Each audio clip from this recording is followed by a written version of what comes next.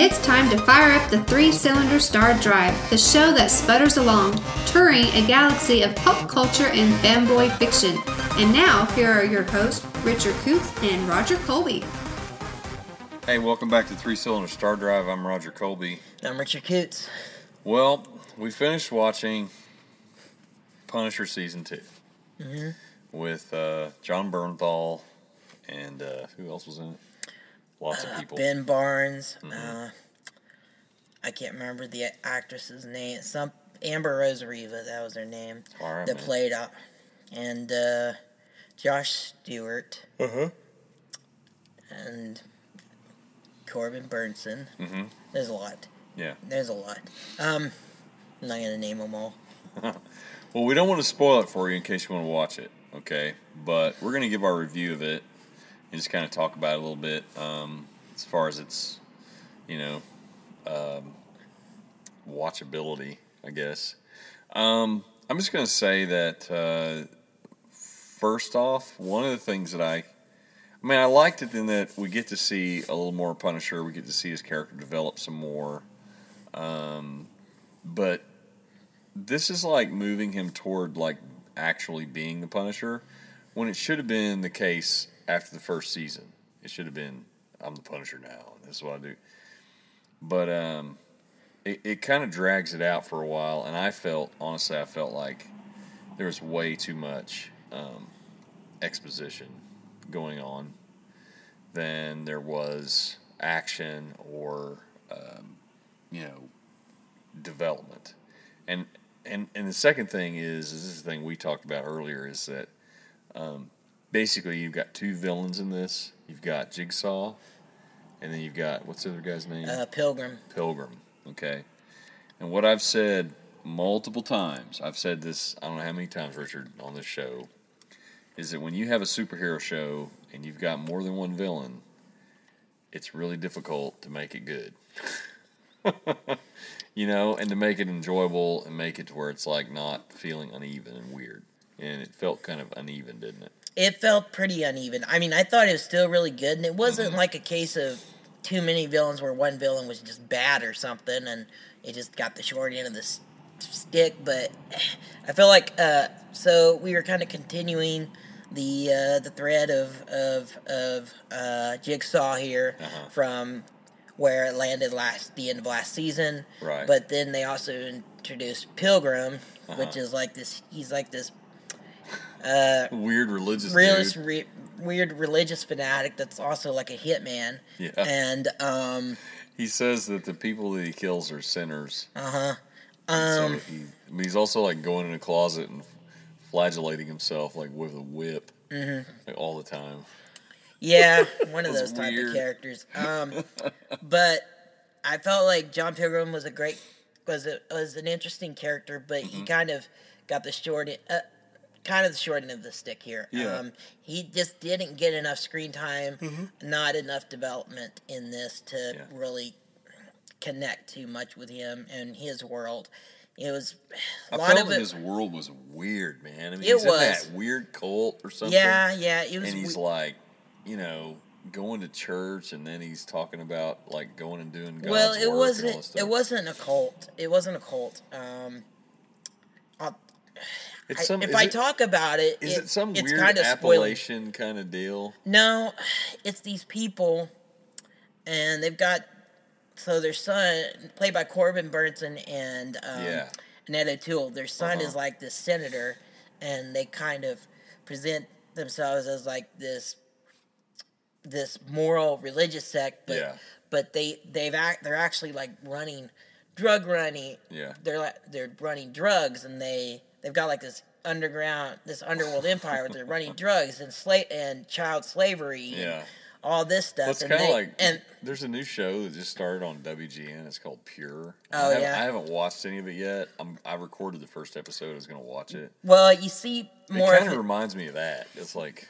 Well, you see more of his character, his backstory, the Pilgrim's backstory, and what happens was he was like some enforcer for the mob. Yeah. And in New York City, and he wound up getting, thrown in jail, and this guy played by Corbin Burnson, and then find him in jail. He's like, I'm going to show you a better way, and teach him about God and all this other stuff, but they're manipulating him into doing their dirty work. It would make sense for why he's doing what he's doing, because he wants to pay these people back. He feels like he's doing God's work, So he's driven by religion. He's driven by, a lot of things. It's kind of cool. I think that the character of Bishop, what is his name again? Pilgrim, yeah. Pilgrim. I think the character of Pilgrim makes more sense to me than Jigsaw. Yeah. What I didn't like about Jigsaw in this exactly was that they went in kind of a strange direction in the portrayal of his character. It's not the comic book Jigsaw. No, he's about. Like, well, no, his mind is going to be like a jigsaw. I mean, he says at one point, he's like, my mind is like a jigsaw. But, like, he's just got a few scars on his face after he had his whole side of his face run down through broken glass. Yeah. And they're like, somebody's like, the wonders of plastic surgery could have been worse. It's like they didn't want to, like, scar up Ben Barnes because he's like, they're trying to sell him as, like, trying to give him sex appeal or something. I don't know. I think it would have been cooler if he had, like, a jigsaw tattoo on his face. That would have been cool. But, yeah, with him, he kind of, parts of it is him trying to recover his memory, and he can't remember what he did, that he killed John's family. Right. And, not John, Frank's family. Frank's family, and what he did to him, and so he doesn't know why Frank is trying to kill him, and he's, like, all upset, and, but then he starts getting these other vets together and robbing banks and things like that, and he hooks up with this psychiatrist, which is really kind of a twisted thing. Yeah, because it's like, she gives up on the whole professional distance thing for sure. But the thing is, okay, this is the thing I didn't really like about it was I felt overall, I understand that they're doing this over several episodes, but this is something that probably could have been done in a film. You could have done this whole story in a film. They kind of stretched it out so much that I felt like there were parts that were just like, come on, let's get on with the story. Right. And when you're doing a Netflix series or you're doing a series where you binge the whole thing, that's when you run into that problem. I think Daredevil did a good job of it, season 1 and 2 for sure. Of making it worth your while to sit down and watch the whole thing. I felt season 2 was just kind of lacking in a lot of ways as far as it really ramped up near about the last 3 episodes. It really ramped up as far as the action and dealing with. Yeah. And it gets even more brutal as the season goes on. The thing is, it's like I kind of gauge it by how much it keeps my interest and makes me want to continue watching it, and because I'm a busy guy, and I don't want to sit down and binge a show if it's going to be like, oh, well, I got to watch the next one now. In the first season, it was like, man, I could not stop. I had to watch the next one right away. It was like, oh my gosh, what happens next, But in this one, it's like, well, I can put it off. No, I didn't really have that problem. I watched it until it was about, I had nothing to do the next day, so I watched it. I finished it at like 2 a.m., but I didn't get to start it till like 6 o'clock in the evening or something, but because I had a busy day for that. But I enjoyed it. I thought it was still pretty good. I just didn't think it was as good as the first season, and it was a bit uneven.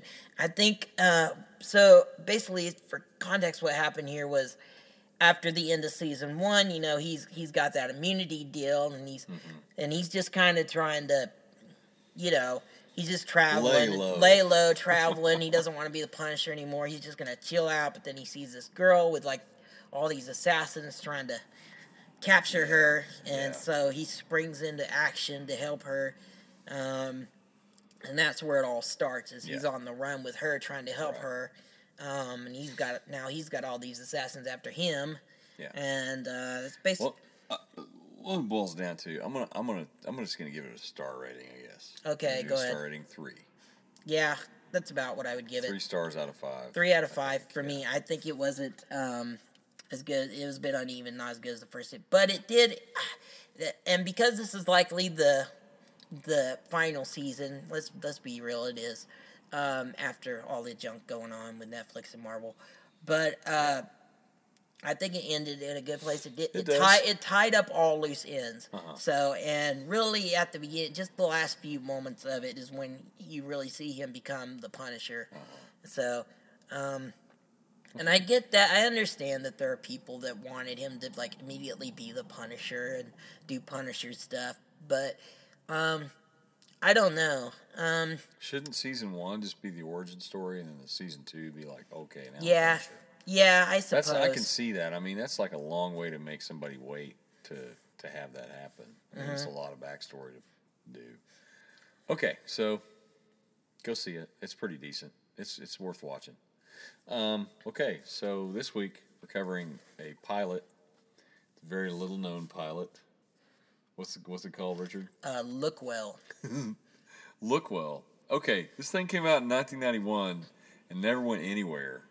Because honestly, I think that because it was released in 91, nobody got it. And honestly, if it was released today, it would still be on the air. Yeah, I mean, it would still be kind of a niche comedy, I suppose, but yeah, it would probably it'd do well on like TBS or Adult Swim. Sure. This is a show that stars Adam West, okay? And Adam West is playing an actor who used to be in some 80s crime drama where he was a detective. And his character's name was Brannigan or something. Brannigan. Brent, and somebody says, "Oh, you were Bennigan." And he's like, "No, Brannigan. That was so and so." What's really funny about it is he's this bumbling moron who basically like tries to solve crime using the methods that he used on his TV show. Yeah, there's like this one point where he's like, and he's like in the middle of teaching class, and he'll hear like one word, and he'll be like, "Faster, go fast, it's going fast." But there's like this point, he's like, "They're stealing the cars fast." Yeah, he's like, there's like this point, he's like, "Used to play detective on TV, mind can't help but make deductions." It is so like Adam West was Batman, because it's like, okay, the character Brannigan or whatever, Bennigan or whatever his name is, it's like, I mean, it starts with a B, ends with an N. It's obviously trying to riff on the Batman series, because everybody said, "What did you play?" "Well, I played a detective." Well, yeah, Batman's a detective. But, I mean, it is so witty. I mean, it is such a funny show. It's well written. Gosh, who wrote this thing? Okay, this was made by, I'm sure it's written by him too, but it's executive produced by Robert Smigel and Conan O'Brien. And Lorne Michaels. Oh, Lorne Michaels was the executive producer, but Conan O'Brien and Robert Smigel created it. Oh my gosh, it is. If you don't know who, I'm sure you know who Conan O'Brien is, but if you don't know who Robert Smigel was, he did like all the Saturday. Yeah, TV he did the Funhouse. TV Funhouse, Saturday Night Live. Ambiguous of Gay Dero. Yeah, all that cartoons. And then they had he had like a whole show on Comedy Central. Yeah. So TV Funhouse show. I mean, but it's obviously that kind of humor. I mean, it's really out there, and honestly, I think that if it was made today, it would be a hit. Yeah, it's the kind of humor that's really popular today. It's sad that it only did one episode, and it's the pilot. I mean, you can see it on YouTube. Just type in what's the name of the show again? Look Well. Look Well. Just type in Look Well with Adam West, and you'll find it. And it's the funniest thing you'll ever see. They've got like 30 minutes long. Yeah, and then it's got like sight gags and stuff on it, like he's eating these ice cream pops, and it says what were they called? Firm Pops. Firm Pops. It said Firm Pops. Up your chin. Yeah, it said Firm Pops, the ice cream pops that tighten your skin. Every once in a while, he like puts his hand underneath his chin and like tests his chin to see if it's sagging or whatever. I mean, it's like constant. It's just so funny. It's constant all through the thing. It's like these crazy lines in there. He's like, remember, detective, I know these things. I played a detective for 3 episodes. And he goes out and he says, "Just stay away." And he's like, "I warn you, detective, I've got a lot of free time. Just remember, I've got a lot of free time." Yeah, because he's an out-of-work actor. And then there's like this whole thing where like his son, like he's going to some auditions and stuff, but he hits his voicemail and it's like people calling him the voicemail for his son to get all these auditions and stuff. And there's like this really dumb scene like where his housekeeper, he's like, did you do all that shopping I did? She says, I tried. They don't make the hairspray you asked for anymore. And he goes, those fools. A couple things that are really kind of cool is that one, in Lookwell's apartment, his name is Ty Lookwell. Mm-hmm. In his home, there is a bust of Shakespeare that is a duplicate of the one in Wayne Manor on Batman. Oh, really? Not only that, in the show, in the pilot, he goes to a statue of Shakespeare to ask him a bunch of questions. Yeah, he goes to Shakespeare for it's almost like going to a shrine or something to Shakespeare. So, the other one is, I'm going to read some of these lines from this. Perhaps if you watched a little bit more television, you'd be better at your job. He tells that to a cop. And then there's this one where he's like, did you do that shopping I asked you to do? And his servant, or whatever she is, his maid, he's like, I tried, but the store said they don't make that hairspray anymore. And he's like, those fools. Yeah, that's the one I just quoted. Oh, sorry. The working class mind is strange and unpredictable is another one. Pay no attention. Oh, he dressed up as a hobo. Oh yeah, like an obvious hobo. Yeah, he says, "Pay no attention to the hobo." He says, "I'm just a crazy old vagabond." He says, "I'm just a crazy." He says, I'm just a vagabond. Eat out the garbage can." And there's one bit where he's like, the guy goes, "We're wasting time." And he says, "We're not wasting time. Time wastes you," or something like that. Time wastes you, Jason. It is hysterical. I mean, the whole thing, and he's like teaching an acting class, and while he's teaching an acting class, he's like thinking about like the crime and how to solve it and whatever. Yeah, he'll just hear the word random fast, thing anybody says, he like uses. Oh, everybody's stealing their own cars.